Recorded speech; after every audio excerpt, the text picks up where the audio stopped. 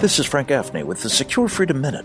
The United States is poised to have a new Secretary of State with the ability to be among our best. President Trump deserves great credit for nominating CIA Director Mike Pompeo to the job and for helping persuade the Senate Foreign Relations Committee's deciding vote, Republican Senator Rand Paul, to support him yesterday.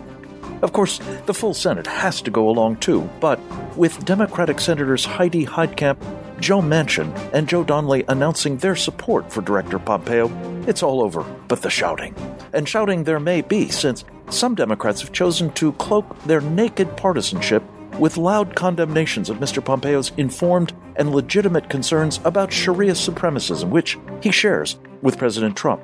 Ditto his robust national security mindedness. It's a very good thing such critics are in the minority in the Senate and the country.